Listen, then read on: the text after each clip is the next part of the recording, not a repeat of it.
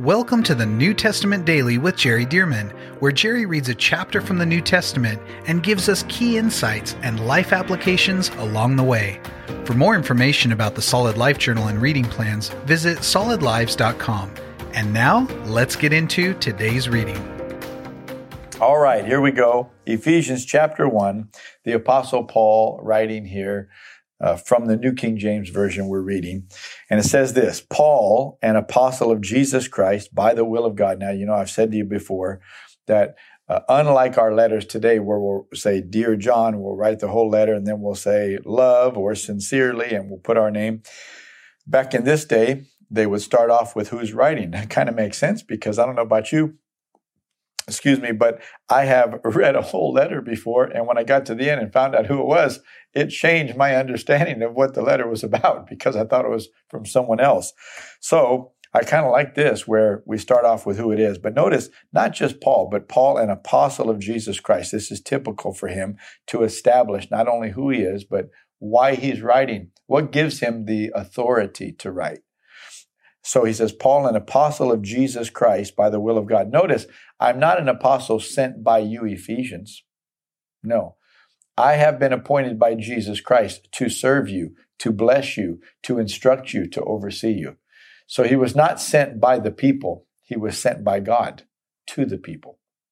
Paul, an apostle of Jesus Christ by the will of God. He said, I'm doing this in the will of God. This is the will of God. He's not bragging. He's just matter-of-factly, confidently declaring that this is what it is. And of course, we know it's in the scriptures. It's true. So he says, this is Paul, an apostle, to the saints who are in Ephesus and faithful in Christ Jesus.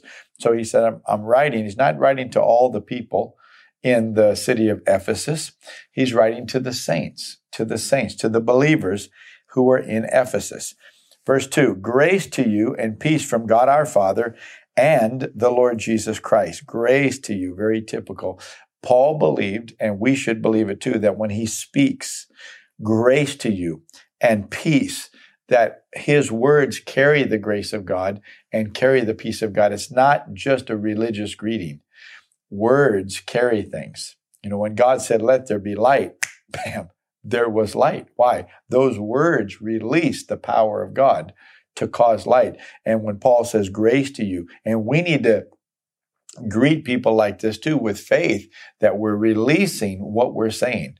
Grace to you and peace from God our Father and the Lord Jesus Christ. Verse 3. Okay, here we go. Ready? Blessed be the God and Father of our Lord Jesus Christ, who has blessed us with every spiritual blessing in the heavenly places in Christ. Oh my goodness. Blessed be the God and Father of our Lord Jesus Christ, who, talking about Father God, who has blessed us with every spiritual blessing in the heavenly places in Christ.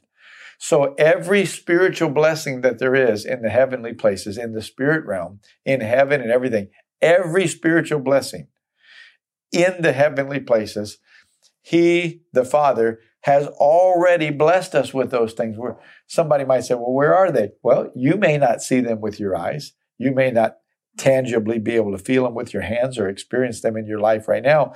But he's saying, you need to know this. Oh, this is so powerful.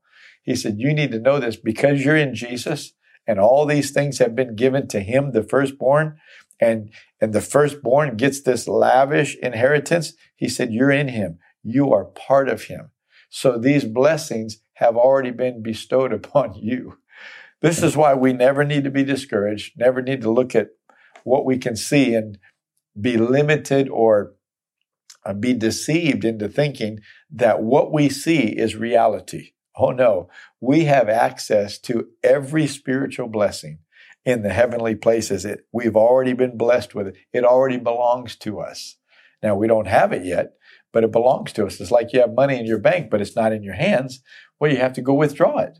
See, and so we withdraw things as we need it by faith, as we need them. So we've been already blessed with every spiritual blessing in the heavenly places in Christ, just as he chose us. Oh, aren't you glad?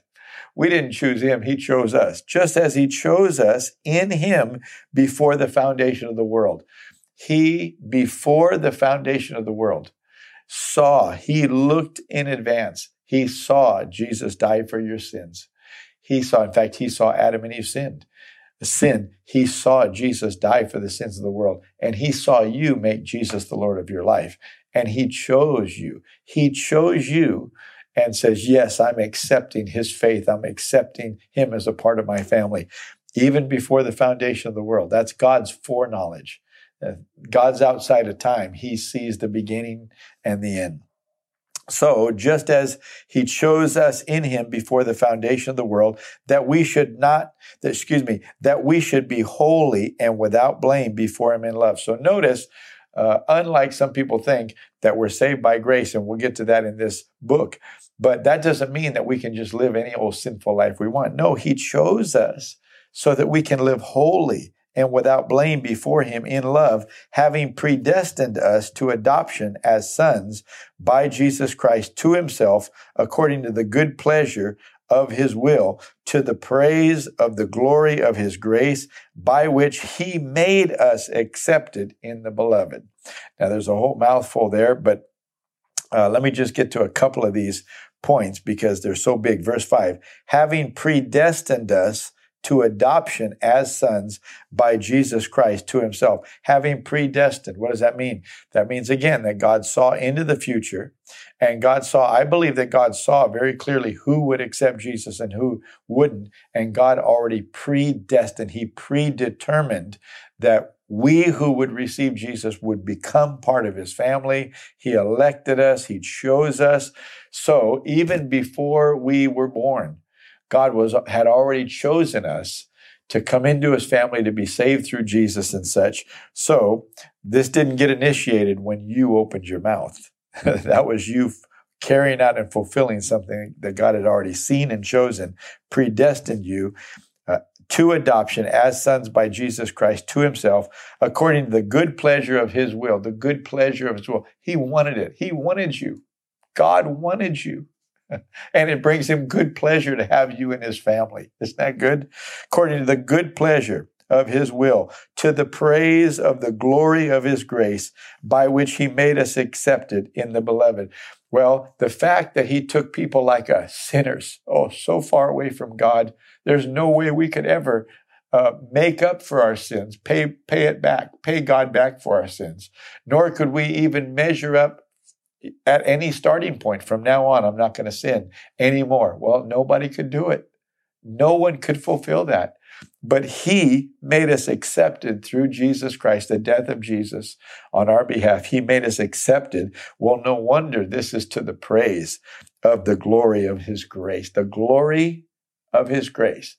The magnificence, the glory, the beauty of his grace. See, this is how he did it. By his grace. Verse 7, here's another one. In him we have redemption through his blood. Talking about the blood of Jesus that was spilled on the cross. In him we have redemption through his blood. What is redemption? Redemption means that we were bought back. You buy a can of soda and you drink that soda, but that can be redeemed for whatever little nominal fee was added to your soda. You can redeem that can. It'll be purchased back by the store, by whatever retailer. They'll purchase it back. And you have always been owned by God because he created the world. He created everyone in the world. But through sin, you were separated from God. And what did he do? He paid the biggest price by sacrificing his own son to redeem you. He said, I want to buy you back. I want to buy the right to have you back with me, back in my family. So precious. In him we have redemption through his blood, the forgiveness of sins according to the riches of his grace. He just washes your sins away. I mean, just like you're not even responsible. You are responsible. He just washes them away. Jesus took the responsibility for them. Well, they weren't his responsibility, but he took them anyway. So you see how packed this is. I mean, this is loaded with revelation and truth. So we got to get moving. So it goes on to say, in him we have redemption through his blood, the forgiveness of sins, according to the riches of his grace, which he made to abound toward us. His grace doesn't trickle toward us. God made his grace to abound, the riches of his grace to abound toward us in all wisdom and prudence, having made known to us the mystery of his will. Well, this unseen God, how would you ever know what he wanted? He made known to us the mystery of his will, according to his good pleasure, which he purposed in himself. Even what we're doing right now, we have a book that he gave us, and we're walking through this book. And he's explaining things to us. He's making known to us the mystery of his will. See, and so according to his good pleasure, which he purposed in himself, that in the dispensation of the fullness of the times, he might gather together in one all things in Christ, both which are in heaven and which are on earth in him. In him also we have obtained an inheritance, being predestined according to the purpose of him who works all things according to the counsel of his will. So notice again, verse 10, that in the dispensation of the fullness of the times, he might gather together in one all things in Christ, both which are in heaven and which are on earth in him. So he's reconciling in Jesus sinners on the earth with heaven, with God, his family, reconciling us together through Jesus. Sinful with holy, unrighteous with righteous. How? In between is the mediator who died for our sins. And he's reconciling. He's bringing us back together through the sacrifice and the death of Jesus, paying for our sins. So in him also we have obtained an inheritance. Did you know you've obtained an inheritance? When you got born again, you came into Jesus. Guess what? You got this inheritance. And it goes on to say, being predestined according to the purpose of him who works all things. This is again that predestination. God foresaw all of this and chose for it to be this way, chose to receive us, chose to give us this inheritance. According to all things according to the counsel of his will, that we who first trusted Christ should be to the praise of his glory. In him, verse 13, you also trusted after you heard the word of truth, the gospel of your salvation, in whom also, having believed, you were sealed with the Holy Spirit of promise. I just love this. Having believed, you were sealed. In other words, when God gave you the Holy Spirit, when you got born again, and he put the Holy Spirit inside of you, he was putting the Holy Spirit there to seal the deal, to make sure that you had the help of the Holy Spirit inside of you to continue to stay in relationship with God, to continue to walk in the grace of God, to continue to walk in salvation until he can fulfill the completion of the salvation with the renewal of your body, your mind, actually bringing you together face to face with Jesus. He said he gave us the Holy Spirit to seal it, to make sure that you had what you needed to get the full salvation to come to pass. Praise God. Oh, is God good or what? So let's go on here. So let's see. So the Holy Spirit, he gave us a seal. You were sealed with the Holy Spirit, who is the guarantee of our inheritance, verse 14, until the redemption of the purchased possession to the praise of his glory. So there's going to be, just like your spirit was saved, well, your body is going to be saved. Your soul is going to be completely renewed. And we're going to have bodies that don't age anymore, don't decay anymore. They're not tempted to sin like they are now. And so this is what he's saying. It's going to come to pass because when Jesus died, he paid for all of that. But you first get saved spiritually when you make Jesus Lord and begin to follow him. Then these other things will happen at the end of the age. Verse 13 or verse 15. It says, therefore, I also, after I heard of your faith in the Lord Jesus and your love for all the saints, do not cease to give thanks for you, making mention of you in my prayers. So Paul said, I keep praying for you. I don't cease to make mention of you when I'm praying. And then he's going to tell them what he prays. And by the way, pray this prayer, starting from verse 17. He said, here's what I pray for you, that the God of our Lord Jesus Christ, the Father of glory, may give to you the spirit of wisdom and revelation in the knowledge of him. He said, I pray that over you, that God would give you the spirit of wisdom and revelation. In other words, that your eyes will be open to see what's right there in God's word, what's right there in salvation, what God has made available to you through Jesus. The spirit of wisdom and revelation in the knowledge of him. The eyes of your understanding. Another translation says the eyes of your heart. The eyes of your understanding, being enlightened, like, oh, I see it. Oh, this happened to me when I was a teenager, and I had this light come on that even though I was bound with lust, and I just hated it, I was so embarrassed, so ashamed, the light came on that in my born-again spirit, I was the righteousness of God in Christ. Oh, I'll never forget my eyes being opened to the fact that even though I was still struggling with sin in my flesh, my spirit was in Jesus righteous. And God was looking at my spirit and judging me and declaring me right with him. And that he wasn't looking at me as a blow-it or a sinner. He was looking at me as a righteous man of God. And so I began to walk in the spirit and walk as if that was true and that's who I was. And guess what? It broke the power of that addiction and that bondage. And I began to be able to live as a man of God. Praise God. That's what God will do for you too. This is for everybody. This is the way it works.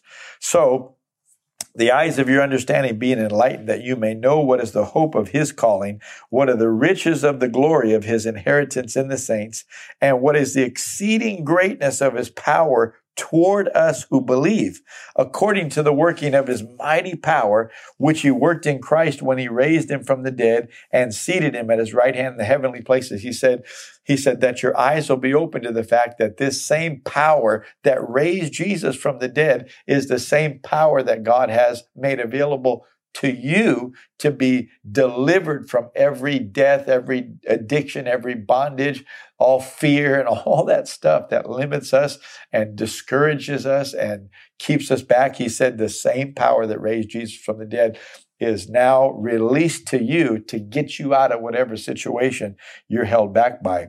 And it goes on to say in verse 21, far above, let me go back to verse 20, which he worked in Christ when he raised him from the dead and seated him at his right hand in the heavenly places, far above, notice where he's seated, Jesus is seated far above all principality and power and might and dominion and every name that is named, not only in this age, but also in that which is to come.